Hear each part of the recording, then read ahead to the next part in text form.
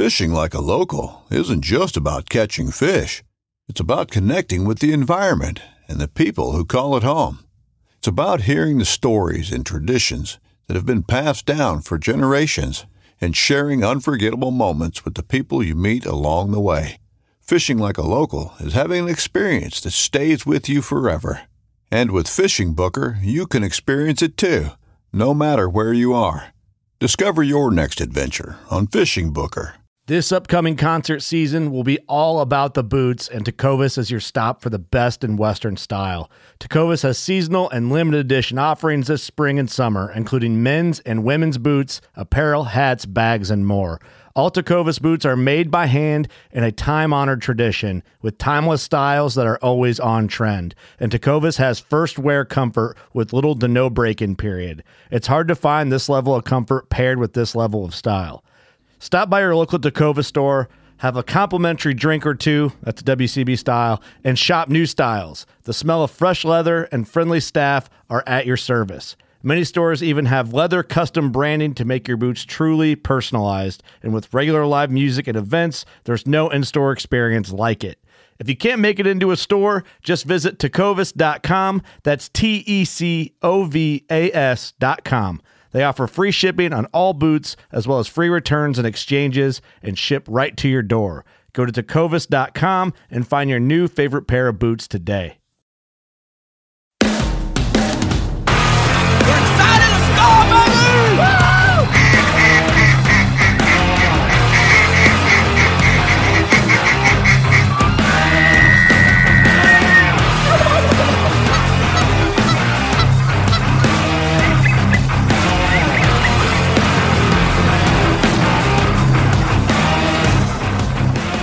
All right, guys, welcome back to the show, the MVM Show. I'm here today with my co-host, Travis McDonald, and we got a special guest. His name is MD Johnson. Pretty glad we could get together on this because I think you guys are going to take a lot of things away from this. I got to talk to him a little bit, and we'll maybe talk about that a little bit later. But welcome to the show today, MD. Well, thank you, Titus. I sure do. And Travis. Thomas, I sure do appreciate you fellows including me in on this. Yeah, we're looking forward to it. Guys, where's your website out? You want to give the people your website? They can find out more about you and what you do, MD? Unfortunately, Titus, it hasn't been updated in quite some time. I'm about, on the technology evolutionary scale, I'm still a knuckle-dragger kind of guy. So, but it is mjoutdoors.com. My wife's a professional photographer, and I've been an outdoor writer now for full-time right around 30 years, I guess. So there's a lot of what we've done on there, half a dozen books, odds and ends of things, Julie's photography, which is really kind of the shining star there. But there's quite a bit there. It's pretty pictures, real pretty pictures. Yeah, I've seen her work. She does a really good job. And, so like you said, we're not worried about that. The information's out there. We're not worried that it's all updated and fancy because in all reality, that's not really what matters. It's the experiences that you've had that we're looking forward to hearing from and seeing. So this being the season 4 turkey season, and we've been out, it's been open for a little over a week now for us, Travis, here in California. Yeah, with the junior hunt starting the week before, and then opening day was last. I believe it's Saturday. It's going into the second week, right? Yeah. Second week. Yeah. Time flies when you're having fun. So we've had some good hunts, and we've had some hunts that, it is what it is. It's hunting. It's not killing. Yeah. So I would consider us both pretty much rookies too. I mean, I've hunted turkeys maybe for like about if you're a rookie, I'm 4 or 5 years, but I wouldn't say that I'm a proficient or a professional or I'm just pretty much. But you don't claim to be. You admit. That's not my niche, but it's fun. I enjoy it.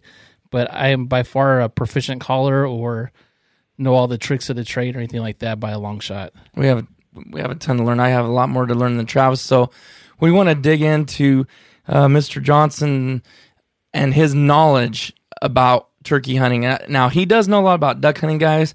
So I think what we'll do is we'll have him back on later, maybe closer to the season, and find some stuff out about duck hunting and his knowledge of that.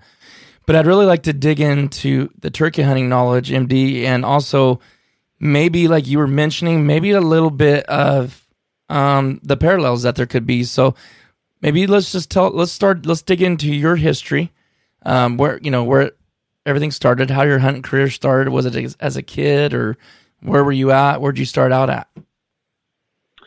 Well, I'll tell you, Titus, I killed my first duck. Let me start there, and then we'll get into the turkey end of things. I killed my first duck in 1974. My dad was a very, very, very avid hunter. He came back from Vietnam and decided that he wanted to duck hunt. He'd always been a small game hunter. Grew up on a farm, rabbits and pheasants back in Northeast Ohio. We still had pheasants back then. And so he was an avid upland game hunter. We didn't have any geese. We didn't have any deer at that point in Ohio, or very, very few. I mean, it was one of those where, really, this isn't a made-up story, but if somebody killed a deer or even saw a deer back in Northeast Ohio when Dad came back from Vietnam in 66, that made the newspapers. But so Dad was a very avid outdoorsman, hunting and fishing. So he brought me up that way. Started out squirrel hunting when I was killed my first squirrel when I was 8, killed my first duck when I was 10. And it would be then 1990 before I was in on my first turkey harvest. And actually I got to sit next to my dad and watch him kill his first one just outside of Athens, Ohio. I went to college at Ohio University in Athens, Ohio, southeast part of the state. Lots and lots and lots of turkeys down there. So I got to sit next to Dad and watch him kill his first one. And I'll tell you, fellas, Dad and I, we wore everything wrong. We did everything wrong. This was just one of those very obliging gobblers that wanted to, he wanted to ride in the back of the truck. I reckon. So, I like those kind. Yeah, absolutely. I'll take those, Titus, every day. But we were wearing, homemade gloves. My aunt was a wonderful seamstress, and she made gloves and head nets. And, the old man had on he had on his canvas upland game hunting pants, his brush pants, and a brown duck canvas jacket. Camouflage. We just didn't know anything. And that was in 90. I killed one in 91, and then it was just kind of a wild ride since then. My wife was always a hunter. She was a big game hunter. I introduced her to waterfowl and turkeys, and she killed her first bird in 94. She killed a grand slam in 95 by herself. We killed a grand slam as a couple. Both of us killed grand slams in 2005. It's been a really, really, really neat ride. Wow. That's a lot going on in that amount of time, for sure. So how'd you find a girl like that? It's not very often you see a woman out there that likes to do all that stuff. So I'm sure that's why you snagged her up. Well, actually, I just, a blind squirrel finding an acorn. You know how that goes, Carl. I just got real, real lucky. Her mom hunted and fished. Her dad hunted and fished. Her stepdad hunted and fished. And so, she's got 3 grown boys now, and they're all men. They all hunt and fish. So she's always been in the outdoors. She grew up hunting elk. She grew up out here in Washington State. She was a native. She grew up hunting elk. She grew up hunting deer, fishing salmon. So she really she had no experience waterfowl hunting. She had no experience turkey hunting, and she took to it like gangbusters. She's a great duck hunter, and as far as a turkey hunter, she'll kill birds. Honestly, fellas, she'll kill birds that I won't, because she has a lot more patience than I do. And I'll tell you, the little girl can flat shoot. And that can roll us right into something that I'd like to ask you as far as turkey hunting goes, is the patience part of it, because there's some guys that I've been watching on YouTube, and we had this conversation a little while back about learning stuff from YouTube and paving the way, how people are using that to learn stuff. And if they're doing the right thing, there's nothing wrong with it. So these guys are highly respected. I know Travis watches them, but I was watching them, and there was a couple times that I would have squeezed the trigger, or at least would have maybe jumped the gun on something, and they waited, and it almost gave me anxiety. But they waited, and especially because they were trying to get it on film, Because I get to the point, Right. filming almost goes out the window. I'd rather take the kill sometimes, so it's like hard to be in that situation. But talking about patience, they waited and waited, and as soon as that turkey's head cleared that little bit of brush that was blocking the camera, he said, "Go ahead," and bam, he shot it. So I thought to myself, I wonder, it's like, how do you know when to be patient, sit there and wait for 2, 3, 4 hours, and how do you know when to make a move? Where does that patience come in at? Well, Titus, here's what I told folks. Julie and I did seminars at sportsman shows out here in the Pacific Northwest for a better part of 20 years. And when I moved out to Washington in 93, turkey hunting was brand new. The guys who turkey hunted out here in Washington, for instance, 99% of them they were Midwesterners. So the guys didn't have anything really to go on. I mean, I could use elk hunting as an example and a good example, but in a roundabout way, to answer your question, one of the biggest things that I told them was, as long as the mistakes you make in the spring turkey woods have nothing to do with ethical behavior, you never forget that you represent all of us hunters. You represent all of us. And gun safety, first and foremost, gun safety. As long as your mistakes don't cover any of those bases, make them. I mean, just make them. That's how you're going to learn.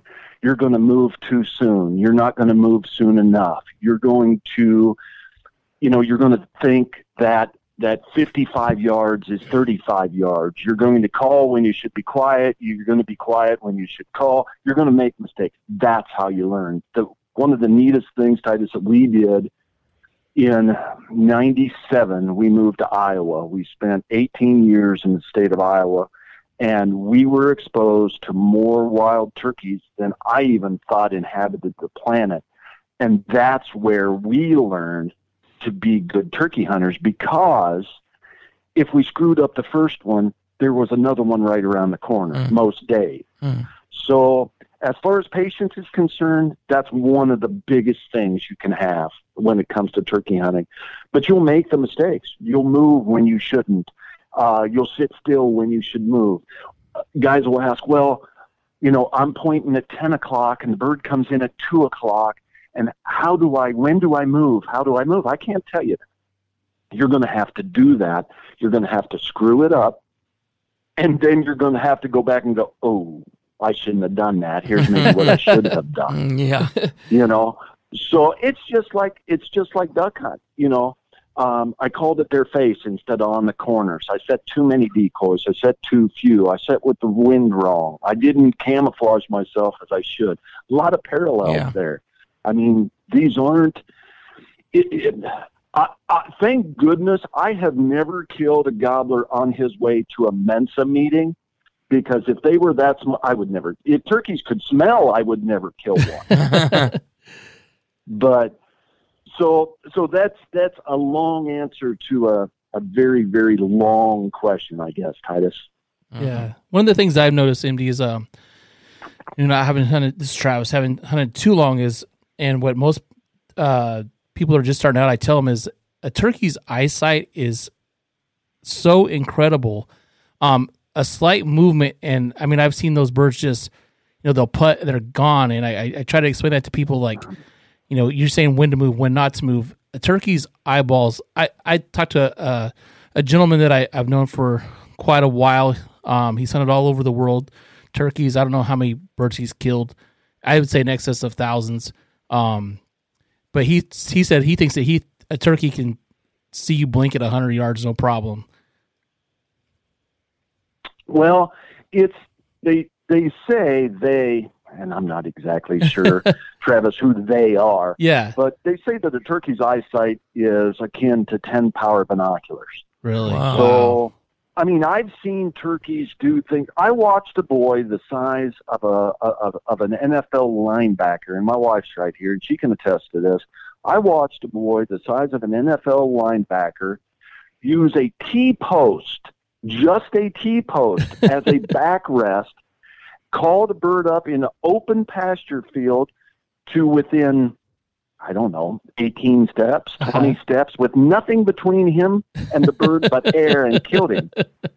And I'm thinking, when he did that, I'm thinking, what is this kid doing? Uh-huh. But, and Julie's smiling here. She said, the boy knew when to move, when Yeah. not to move. He was head to toe camouflage. So their eyesight's incredible.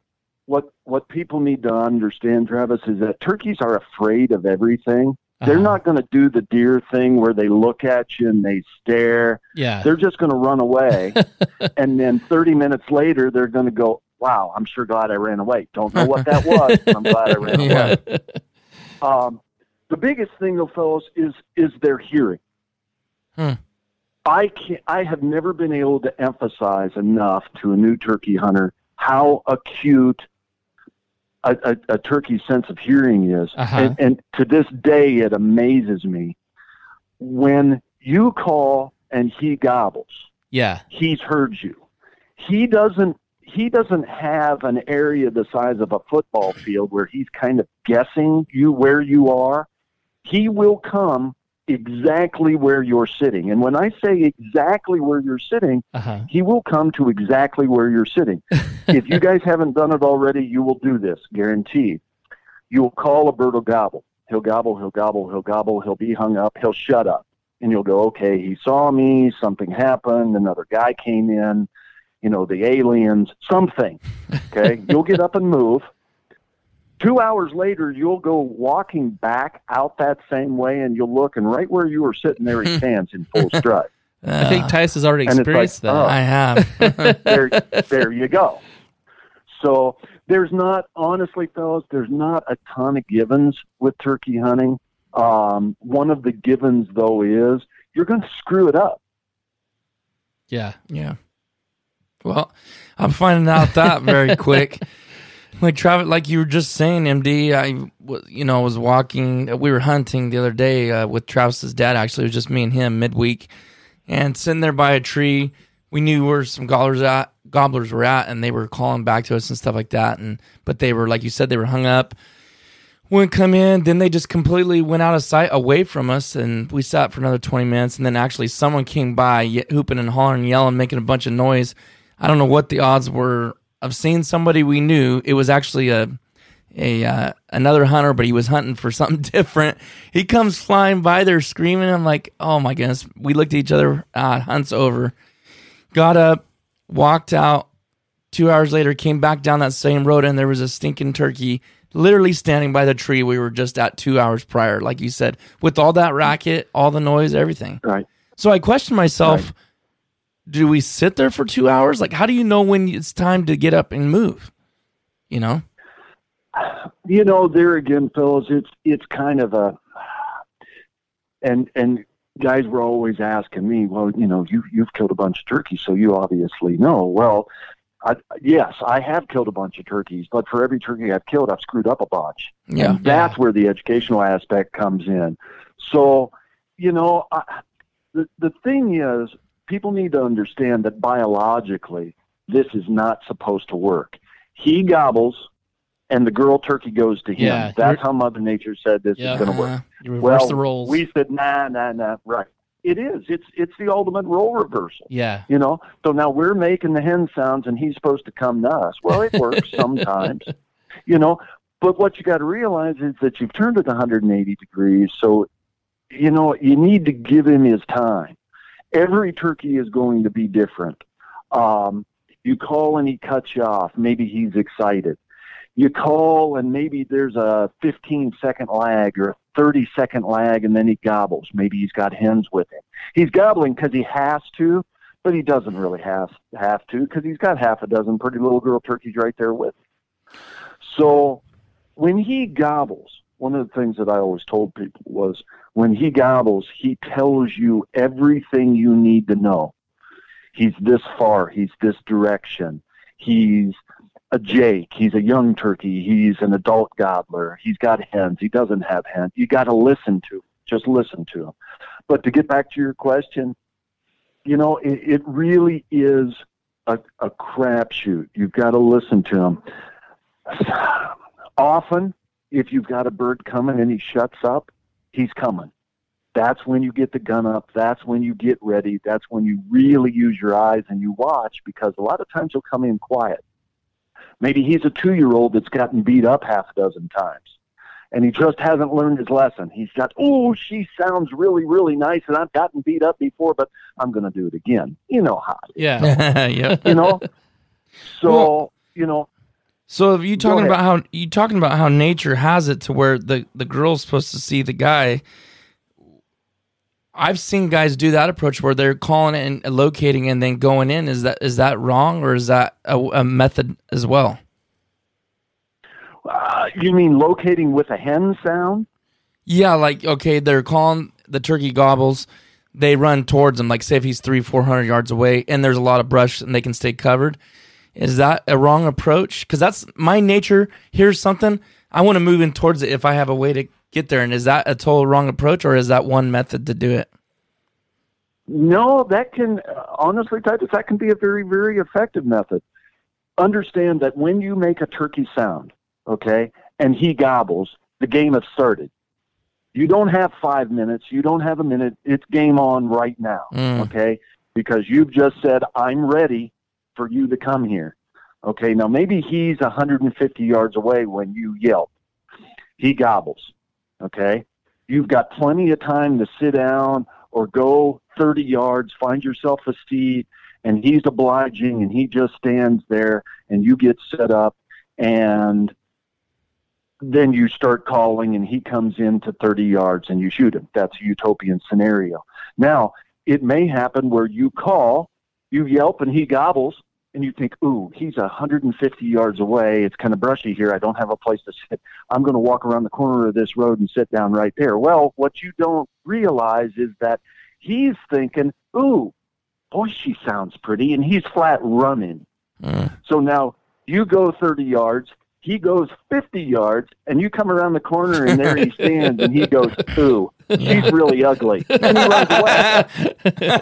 You know. Hey, what are you trying to say, MD? I don't look good? No. Grow the beard back. I'm Grow just- the beard back. I know, man. I'm just sick of looking at this double chin. Maybe if I grew that beard back, I don't know. But then he starts thinking I was maybe another Tom or something. You never know. Yeah. You know, and that's a subject too.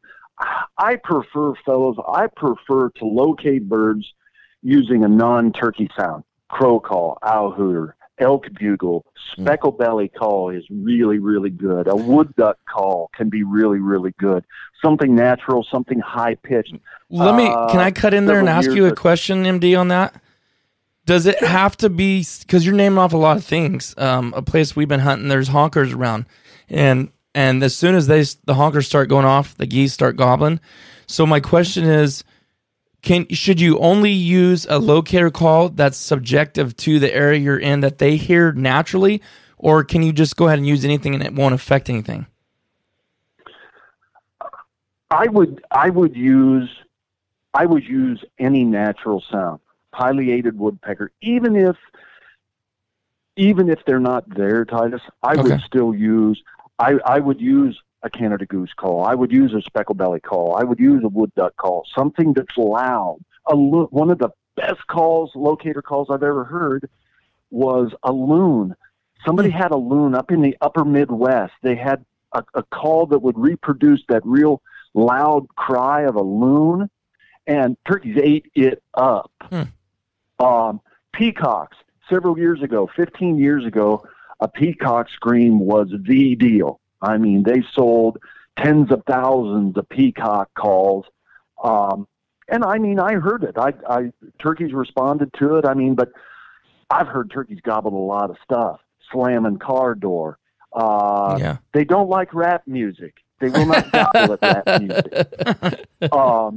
You know, but one of the best, honestly, fellas, one of the most efficient locator calls I've ever heard in my life was, have you ever seen those whistles that kids have? They're a long thing, and you spin them, and the faster you spin them, it starts out low-pitched, and then it's almost like a fire siren, or an air raid siren is what it sounds like. Oh, I think I know what you're talking about. I could not believe how turkeys gobbled at that. Now, once you get over the fact that you look like a real idiot out there swinging this thing around, it doesn't matter. Yeah. You know? But so honestly, guys, whatever you use, you know, one of your duck calls, one of your goose calls, an elk bugle, pileated woodpecker, something natural, even if it's not there, I would use something other than a turkey sound. That way you're not starting the game until you're ready to start the game. That makes so much sense, though. I wonder if we do that. That's my natural tendency. We want to hit that call and run out there and deal with it. But if you're doing a locator call, then he don't even have in his mind there's a girl out there. Move into where you want, right, and then start the game is exactly what you're saying, right? Right. And you can keep track of him. Say you owl hoot or you elk bugle or you coyote howl. Coyote howl is good. It's loud and it's real high pitched and it goes a long ways. You coyote howl and he gobbles and he's a couple 100 yards. Well, then maybe you switch to a crow call or a pileated woodpecker or something else, and you know you can keep track of him as you move, but you're never starting the game. Okay, now I'm at 150 yards. Now I better sit down and see what, you know, and when it comes to setting down, when it comes to setting up, Titus, I'll say this, and I'm probably getting ahead of you, then you were probably going to get on this. If when you sit down to start the game, okay, you're within 150 yards or 200 yards of this bird, you found a great spot to sit. I'm going to sit down here. I've got my head net up, my gloves on, my gun's ready, everything's ready to go. If when you sit down, if when your hind end hits the ground, your first thought is, ooh, this place really stinks. I can't see. This is in the way, blah, blah, blah. Get up and move. You need to get up and move. Or else he's going to come in within 50 yards. He's too far to shoot at, in my opinion. And something is going to screw you up. So that's one of those givens, of which there are very few. If when you sit down at your first setup, and the moment your butt hits the ground, you think, oh, this isn't right. It's not. So do something different. That's a great tip. Great tip. All right. So my question is seems like the areas that we hunt, there's a lot of pressure, a lot of calling, and it's not so hard to get a bird to respond and gobble to us. But it seems like with my limited experience, sometimes I think when I call, he's just gobbling out of like almost like a shot gobble or a response, but not that he's gonna come to me. It's almost like I get the sense of feeling that he's not coming, and a lot of times they'll hang up, and I guess it's just not have hunted them enough or enough experiences to know what to do in that scenario. Well, and a lot of times, Travis, here's the thing, and on public ground, although if you have a piece of private ground where you've got a handful of guys or gals, hunters who are hunting it, human beings are very, very, very predictable. You walk down a 2-track road in the timber, and 8 times out of 10, people are going to stop at the same exact spot to call as the next guy, as the next guy, as the next guy. For whatever reason, it just looks good. Yeah. And if you look, there may be a handful of cigarette butts or, unfortunately, some candy wrappers.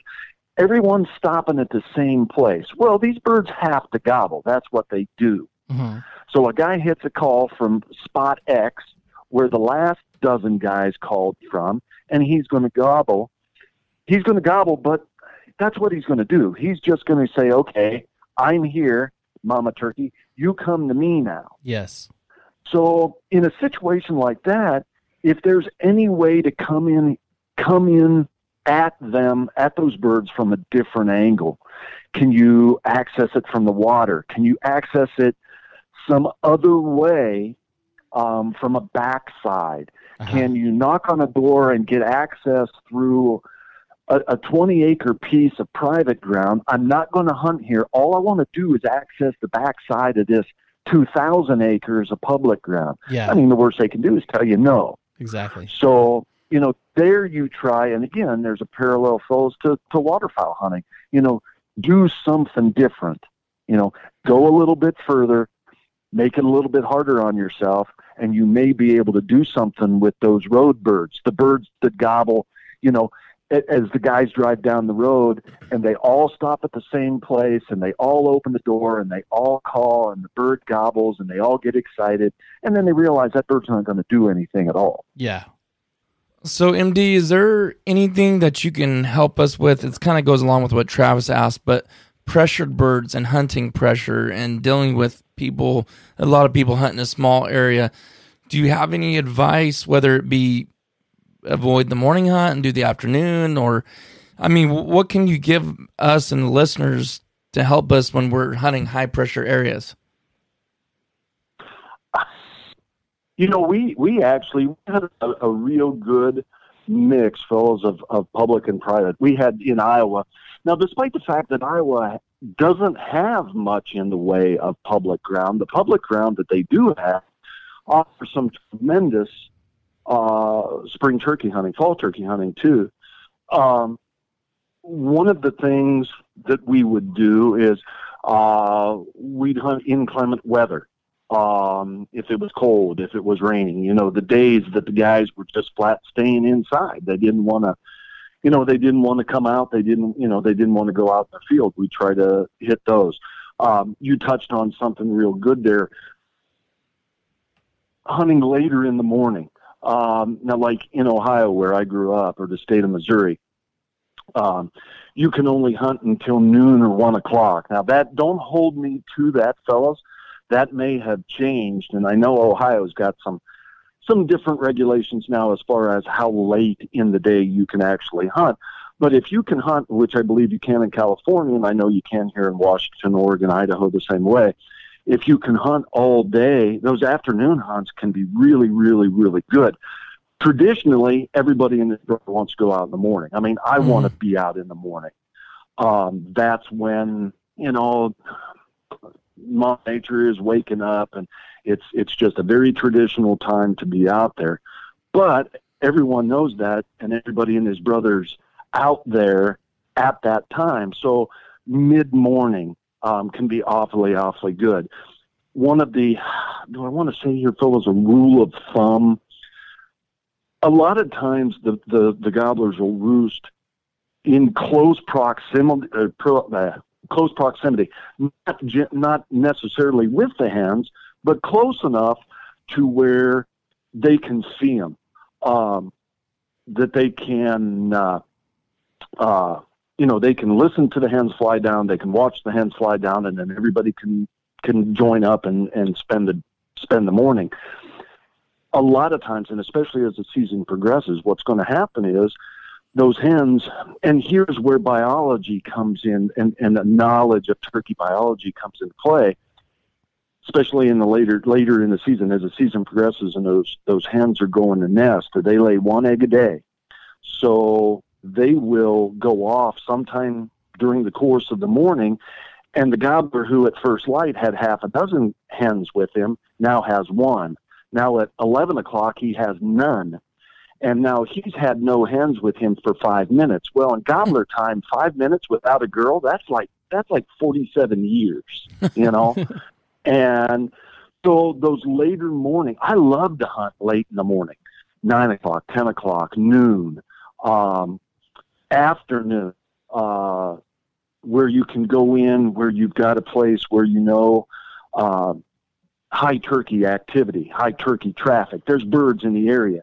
You go in with a little portable blind, not a pop-up blind, but just something like Hunter Specialties has one, to throw a name out. Several manufacturers have blinds that just fold up and you can put in your vest. You stretch out in front of you. And I mean, I would honestly, fellas, I'd take a book, I'd take a Gatorade, I'd take a peanut butter and jelly sandwich, and I'd sit there and I'd plan on spending 2 hours, 3 hours, 4 hours reading the book and eating my peanut butter and jelly sandwich and taking a nap behind the decoy.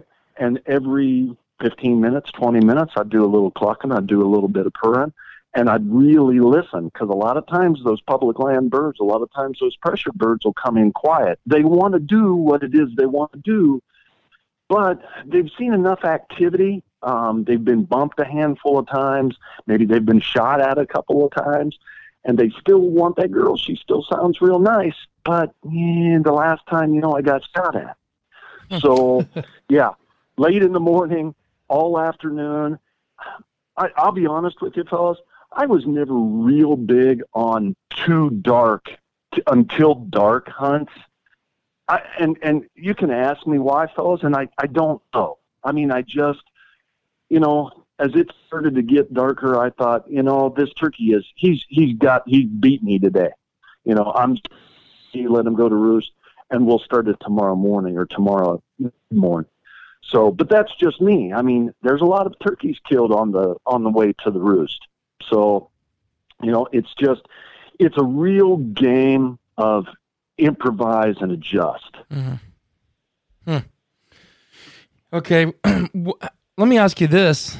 How important is a decoy in the spring?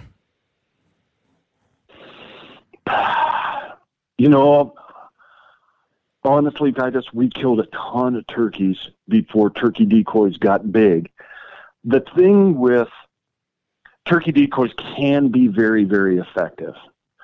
You're making hen sounds. You're creating an illusion. I always told people you're creating an illusion. So you have this audio illusion that is the calling you're doing. Well, now he can see something. Now he hears a hen. He sees a hen. Well, okay, I'm going to break and I'm going to come those last 20 steps or 40 steps and then meet my demise. They can be very, very effective. However, I believe, and this is me, but I believe they're very, very situational. I have watched adult gobblers that and Julie was my wife was sitting right next to me when we saw this. I've watched adult gobblers gobble and gobble come out in the open, look at a single hen decoy, slick down, and their body posture was such that I am afraid, and they'd leave. Well, what happened there was they looked at that hen, they thought, ooh, the last time I went over by a girl turkey, I got beat up terribly bad, and I'm just going to leave before I get beat up again. Full strut decoys, same thing. They can be very, very effective. Half strut Jake decoys can be very, very, very effective if you find the right gobbler. That's the problem. Do you know the gobbler that you're hunting? In Iowa, it was nice because we could hunt the same farm time after time after time, and I'd get to know these birds. I'd get to know them. There are three, right? But with tom decoys, whether it's a Jake, a half strut Jake, a full strut decoy, are you creating an illusion that's going to be frightening to a bird that you'd be very, very happy to shoot at, but just scared him away because he steps in the open, he looks and goes, ooh, yeah, I'm not doing that. And he just wanders away. So, it's kind of are you taking a chance? I would say if there was one answer, Titus, I would say pack a hen decoy, and then maybe leave it in your vest 75% of the time. Make him hunt you. Okay. He knows the sounds. I mean, he knows you sound good, but make him hunt you. Yeah. That makes total sense. And it's good to hear from someone that knows the experience. It seems like I've seen that more often than not. Most guys not using it in just that few times. So these are just questions I've had, just trying to learn as much as I can, in a short period of time. But like you said, I understand, just like duck hunting, deer hunting, elk hunting, experience is the best teacher. You try to go out there with as much knowledge as you can to make less mistakes than the guy that taught you. But until you make your own, like you said, just like duck hunting, it's like the only thing I would say is a little bit different. And when you're paralleling those two together is the fact that duck hunting, you have multiple birds and multiple opportunities. Not always, but a lot of times you'll have several flights come in or whatever. And if you see something they don't like, you can adjust and then be prepared for the next group. Whereas turkey hunting, if you blow it, that might have been your only chance for the day, Right. Well, and it can be, I think with duck hunting, fellas, it may be a little bit easier if a bunch of birds come in and they flare. Something isn't right. It may be a little bit easier to figure out, to analyze that situation and say, okay, the sun's wrong, the wind's wrong, my decoys, my propeller beanie is askew. Something you can tell is not right. With a turkey, I can't, and Julie just walked back in, and she'll attest to this. You'll call a bird into 50 yards, and you're just waiting, and everything is right with the world, and the next thing you know, he putts, and he putts, and he putts, and he runs away, and I look at her, and I'm like, what did I do? And she says, you were there. You were there. So, turkey hunting can be a little bit more difficult to figure out what you've done wrong, and then when you finally drop the hammer on one, it's like, okay, what did I do right here? The learning curve, fellas, is big. I mean, it's taken a lot of time and a lot of places and a lot of people helping me and a lot of mistakes. But like I say, the biggest thing was 18 years in Iowa, where we had, and I guess they're called encounters now, encounter after encounter after encounter after encounter. And, after even, a dense guy like me learns eventually.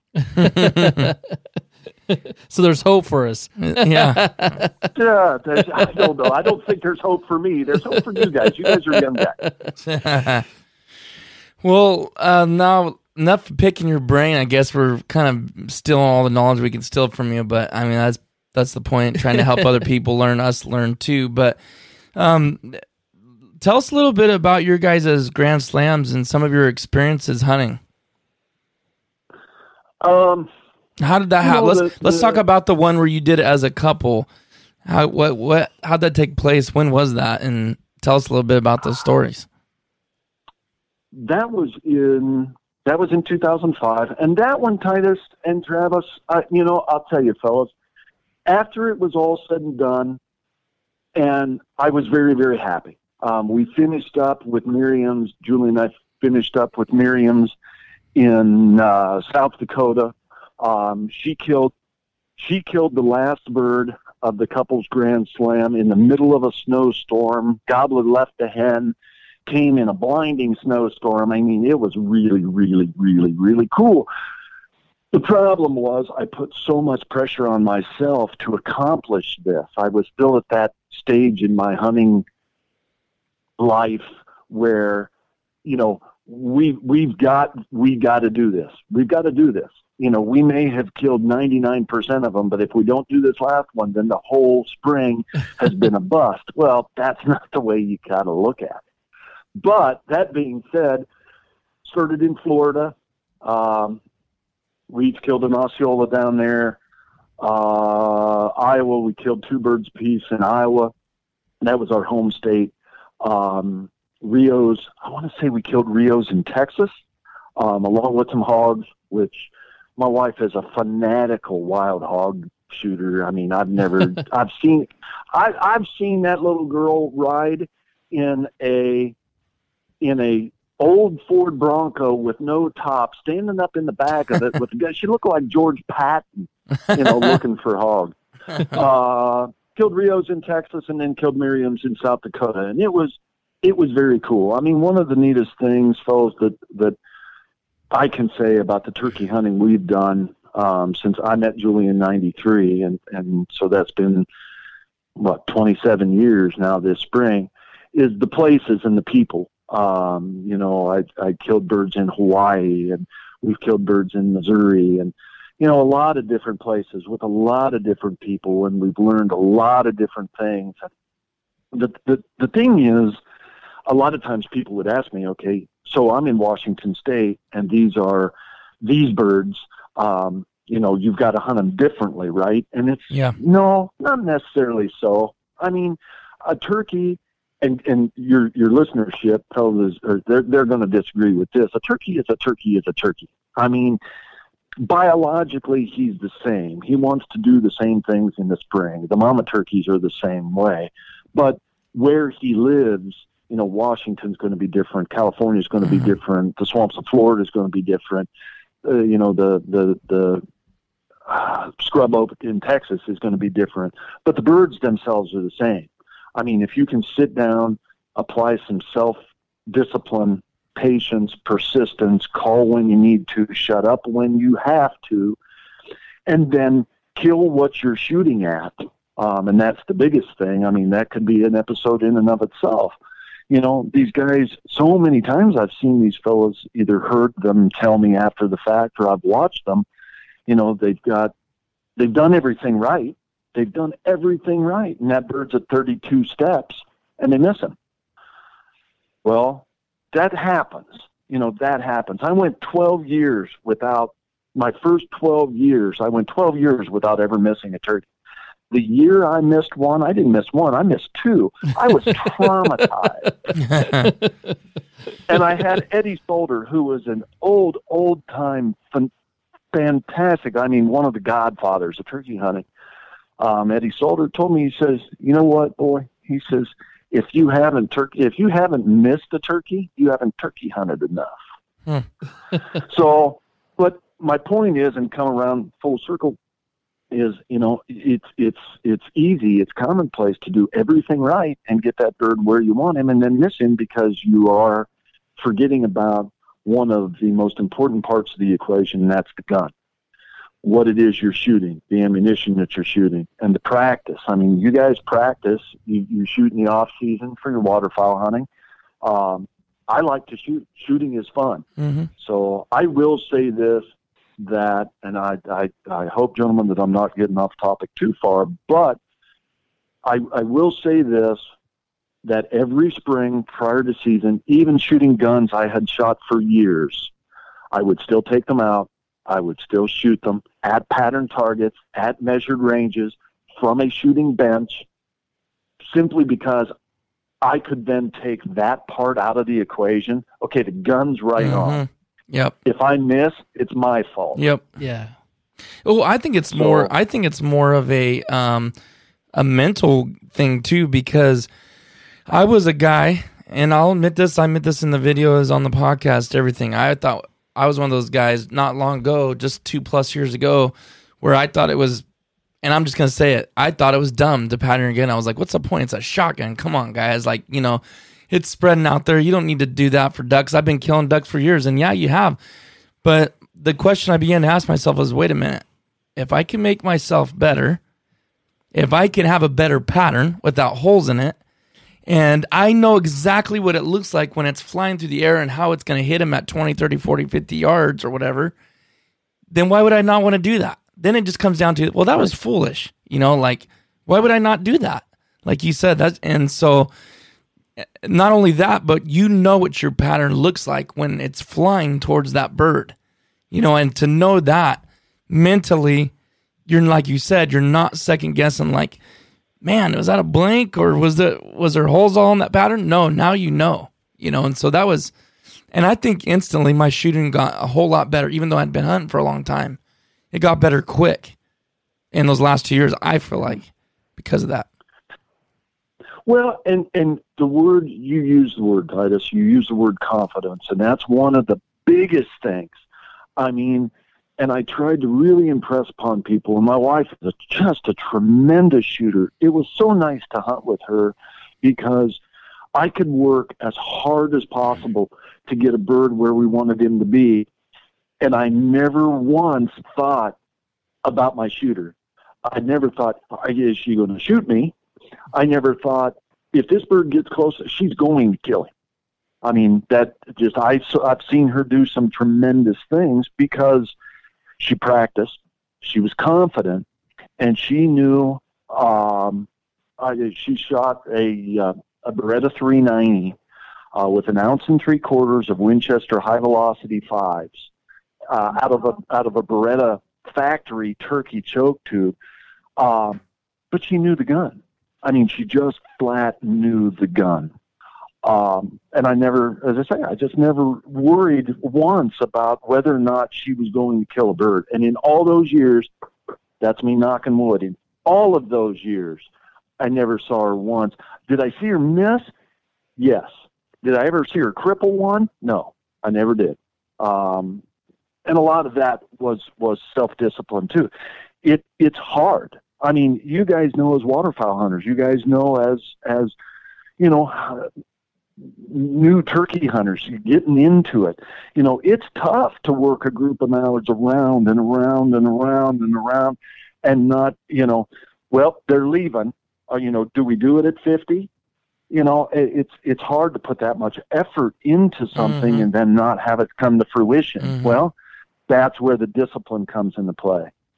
Yep. So, I applaud you, Titus.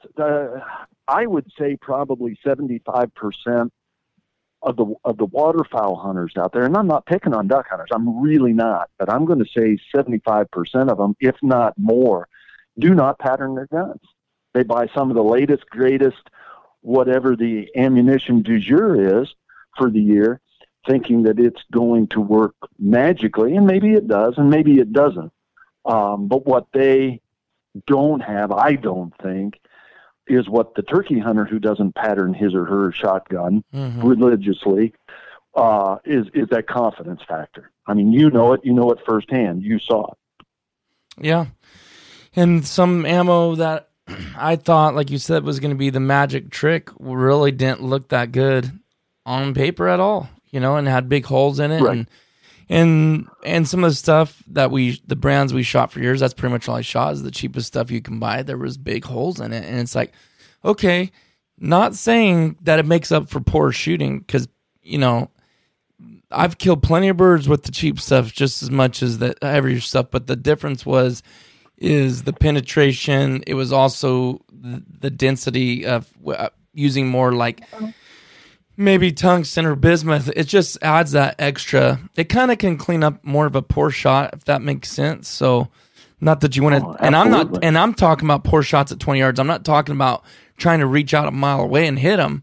I'm talking about, we all make poor shots, and always a tendency for most hunters, I believe, is either shoot over top the bird or too far back. People are going to always usually miss behind. But yeah, turkey hunting's a different. I could see shooting my first turkey, whatever it was last week. One thing I've done over and over in my head is, when something's new to me or it's not ingrained in my head, I have to tell myself over and over again, aim at his neck, aim at his neck, aim. And that's what I kept telling myself, because I knew once I had the opportunity, I'm probably going to get a little bit too maybe emotional or too blood's pumping too hard, and just, it's a shotgun, just throw it up. But yeah, what if it's 20 yards and your patterns come out like a softball? You gotta pick your point, aim, squeeze. And, those are the fundamental things, and it makes a huge difference.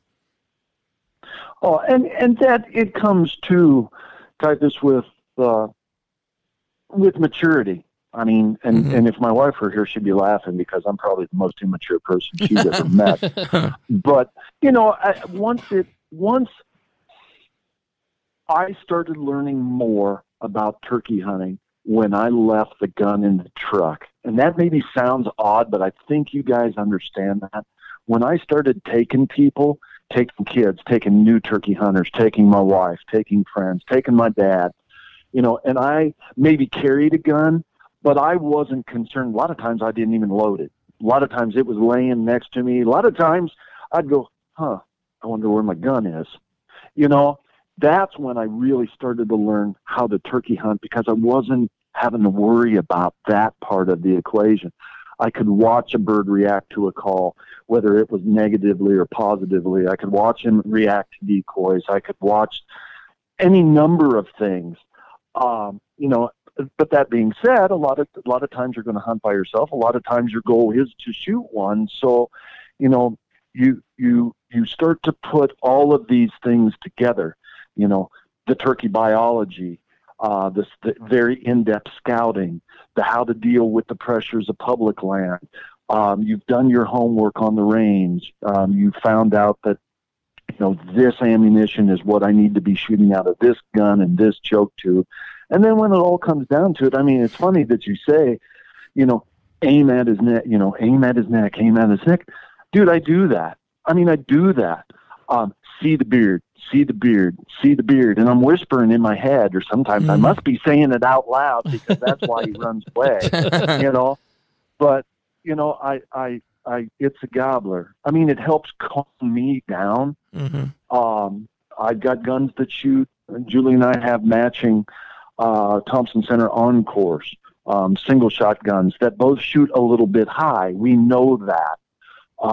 Those guns, I have to shoot not at a bird's wattles, but I have to hold those sights at a bird's beard. And then it drops it right into his wattles. You know, so there's just a lot of factors, but you guys, I think you'll change as you get more and more into this. You'll never calm down. It'll never make you not want to pee your pants. And I'm sorry to all those who are offended, but you know, the day, and I know this is a cliche, but the day I don't get excited when he gobbles is the day I'm dead. Yeah. And I will tell you this, you know, my passion is duck hunting, but you know, it is a rush. I'm going to pick duck hunting over turkey hunting, but I tell you what, every time I go, I get a little bit more like, because of the chase of game, it gets you, I'm competitive. So even though I'm being competitive towards a turkey and not another person, I want someone else to be successful too, but it irks me if they get the best of me, and that's what draws me into hunting them again. Like, okay, sorry, sucker, I'm gonna get you this time. You know, you're not gonna. The term is what? Wild goose chase. I'm like, I told Travis the other day, it should be a wild turkey chase. That's way more tough trying to get those things, man. Absolutely. We've chased them, fellas. We've chased them a long ways, and you know, went back to the truck at the end. But like you say, that's the way it happens sometimes. I had my wife's oldest boy with me in Iowa years ago. We're down in the bottom of this. We're down in the creek bottom, and this bird gobbles up on top. He gobbles up on top, and he gobbles up on top. And I told him, I said, man, let's go up there and shoot this one. So we skinny up the fence line there, and we're being stealthy, and this bird's gobbling, and I crow call, and he gobbles. We get up to the top, and he gobbles, and I told Adrian, I told the boy, I said, this bird is right in the middle of this gravel road. I said, we're going to sit down right here, and we're going to call him into the edge of the road. Everything was legal. We need to get him onto the shoulder, ideally up into the field with us, and let's see if we can't get this bird killed. We sit down, I call, he gobbles. I call, he gobbles. He gobbles, and I'm thinking, I wonder what's going on here. So I said, all right, let's get up and move. And we got up and moved, and we look around the corner. Well, long story short, he's in about an 8x12 pen in the next door neighbor's yard. Oh, man. That's a good one. So, and here I am. I'm supposed to be showing the boy how to turkey hunt. Well, it was a turkey hunt, I guess, kind of. Hey, we located him. We found him. Just couldn't take him home. Right, exactly. Now, we can go up and knock on that man's door and offer him a $20 bill for that turkey and still take him home. That's awesome. You know, but, you know, I envy you guys. You know, unfortunately, with everything that's going on now, our Washington youth season was actually canceled. It was supposed to be this past weekend, and they canceled youth season. They canceled spring bear season. They're looking to, our regular turkey opener is on the 15th, which, today is the 6th. That's a week from Wednesday, and they're probably going to cancel that as well. So that's it's good. Yeah, we're all jonesing for stuff up here. I know guys who are, you know, they're going to try to go out of state. Things are just odd right now. I'd probably be scooping Julie up and going back to Iowa, maybe go to Ohio and hunt a little bit with my dad. But, California, I'm trying to think, fellas, California is one of the few states that I've never had the opportunity to turkey hunt. I've watched a lot of videos out of there. You guys have some fantastic turkey hunting down there, as you all know. So I'm a substitute teacher here at the local school, and I've got a lot of kids who do, they big game hunted, but they have no one to show them how to waterfowl hunt. And so I got one private farm that I use a lot for that purpose. But you guys come up, and we've got some tremendous duck hunting. You don't have to bring a thing. I've got everything here. We can hunt sheetwater. We can hunt tidal marshes. We can hunt river systems. We can hunt whatever it is you guys would like to hunt.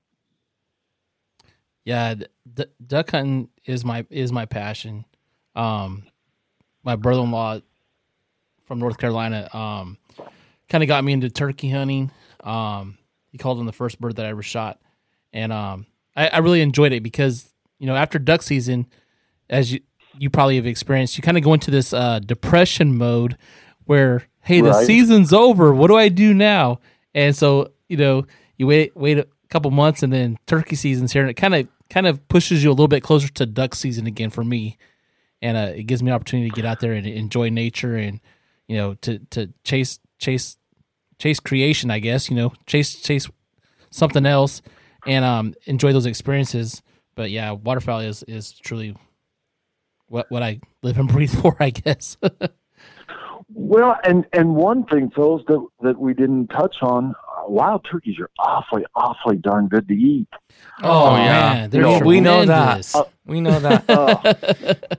And a lot of people who don't know. We're recording again, so let me try to phrase this where I can cut this back into the podcast. So, MD, we'll probably wrap it up here. I know you said you had a certain amount of time, so maybe we'll wrap it up here in the next 5 minutes. But what's your favorite way to cook turkey? Because I tell you what, I was very, very impressed. The first time I had wild turkey, I obviously had turkey a lot from the store and all that good stuff, but wild turkey, Travis and Tamara had us over a while back, and they cooked it, and it was incredible. It was Parmesan crusted turkey, and it was incredible, and they tenderized it and all that stuff. So I shot my turkey, and like 5 days later, we had it all over again, and I cooked it for them and used their recipe. But how do you like to prepare it? Fellas, the simpler the better. I do absolutely keep the legs and thighs. They're dark meat. Julie has one of those. We've got one of those Instapots, and those Instapots are fantastic for pressure cooking the legs and thighs and making soups. She makes a lot of soups. The breast meat. We had a couple come up from Texas and hunt with us there in Iowa years ago, and John and Michael Bagley. Mikal. Never met a gal named Michael before, but just a wonderful couple. Anyway, they showed us a turkey recipe that was fantastic. They took a breast, the one half. Actually, they did both halves, but they cut it into strips like you do chicken strips. And then, how was it? He took regular yellow mustard, just regular traditional yellow mustard, and started adding cayenne pepper to it and stirring it until it turned orange. Then he dredged those strips in that mustard and cayenne pepper and deep fried them. Now, it sounds like, that can't possibly. It was fantastic. Really? There was no coating on it. It was just straight. Nope. Really? And mustard. Did it suck to it when you threw it in the deep fryer? Yep. Huh. Yeah. I would have never thought that was going to work, but it was fantastic. I'm trying it myself. A lot of times I'll just cut it into strips. I'll do stir fries. I do a lot of simple stir fries with that turkey breast meat. Cut it into strips and then I'm not big on panko. I'm always burning it, but Julie makes her own breading. So I'll bread them and deep fry them. I'm huge. I realize that I'm cutting my life expectancy short. Hey, we live to eat. We don't eat to live. There you go. So agreed. So I think the simpler the better. One of the mistakes that folks make with wild turkey is that it's not fat. I mean, he works for a living, and so he doesn't have the fat content that a domestic bird does. So a lot of times they'll take it out, like goose, wild goose. It's dry. Yeah, you can't cook it like you do. You can't cook it like you do a domestic turkey. So, keep that in mind. Pieces of breast meat wrapped in bacon. I mean, what isn't good wrapped in bacon? Nothing's not good in it. It's all good. So, but I like it simple. I do like the stir fries. I like it deep fried. but I like it just simple. And I don't know, fall birds. We had tremendous fall seasons in the Midwest. We've got fall seasons here in Washington State. I believe you folks there in California have fall seasons. There's another whole different style of turkey hunting in the fall. And you can use some of those fall tactics very effectively in the spring, I think. And I'm seeing, it's interesting over the last few days, I've been seeing more and more guys using calling techniques that are traditionally or have traditionally been fall, quote, air quotes, fall calling techniques in the spring. And it's very, very effective. You guys, I know you guys are all wrapped up with ducks and geese in the fall, but if you have the opportunity to do a fall turkey hunt, it can be awfully, awfully, awfully fun. Yeah, I've never tried the fall season. Like you said, it's usually duck season, so I'm really focused on that part of it. But I know we do have those opportunities here in California, and I have to try that one of these times. Yep, you absolutely should. Absolutely should. That's the thing is, like you said, we're so wrapped up in it. It's like, don't want to take the time to go out and do it. But, well, before we close this and end this episode, MD, it's been a pleasure speaking to you and hearing your knowledge. And we haven't even scratched the surface. I know it's really hard to get information in such a short period of time. So you're definitely going to have to come on multiple more times for turkey and for waterfowl and all that good stuff. And hopefully we can even link up with you. That'd be great. Make some videos, do some more podcasts. But to close this out, could you tell us a couple of books? You're an author and you wrote several books. Could you tell us, the audience, a couple books that they might look up and maybe that could help them out with turkey hunting or duck hunting alike? Yeah, well, thank you very much. Thank you both very much for letting me ramble on endlessly, mindlessly. It's painfully obvious now, I'm sure, gentlemen, that once we get starting to talk about turkey hunting, there is no such thing as a conversation. We enjoy every minute of it. Duck hunting the same way. Julie and I put together 6 books in, I think, 6 or 7 years. Unfortunately, I don't think none of them are in print. You can still find them on Amazon. If you Google MD Johnson, there's Successful Turkey Hunting, Successful Duck Hunting, Successful Goose Hunting, Waterfowling Beyond the Basics. That's kind of gets away from the basic stuff and gets into more layout hunting and, some decoy carving, some of those types of things. But those were nice projects, real well received, especially the waterfowl things. I think you guys are doing a great job. I think, at first I was skeptical about, I guess I'm like a lot of people, fellows, I was kind of skeptical about YouTube, but, I let's face it, I write for a living, but the printed word, it hasn't fallen out of favor. It's not out of vogue. I won't go that far, but you guys are the ones who are teaching today's waterfowlers for the most part. In your 15 to 18 minute segments, you're showing them what it is that you're doing and how you're doing it and the mistakes that you're making and how you correct those mistakes. And, I would like to say that it's the magazine articles and the books, but, you guys are the teachers right now. And I really appreciate what it is that you're doing. There's some real good information out there. I think maybe the hardest part is for new people to differentiate between what is good information and what's not necessarily good information. But you guys are doing there on in Min Valley. You guys are doing a fantastic job. You really are. We appreciate that. You know what? And you saying that, I guess I never really thought about it like that because I'm 47, and I remember growing up as a kid. My grandfather always had Outdoor Life magazine, Sports the Field, and I would sit there for hours and look at those books and those magazines, and I would cut pictures out of them and put them in photo albums of different things that just awed me as a kid. And having kids of my own, I don't think my son. Well, we get a couple of magazine subscriptions for like Ducks Unlimited and Delta Waterfowl, and he'll look at them, but nothing compared to what the time that I would spend poring over those books as a kid. But we didn't have what we have now with the social media and YouTube.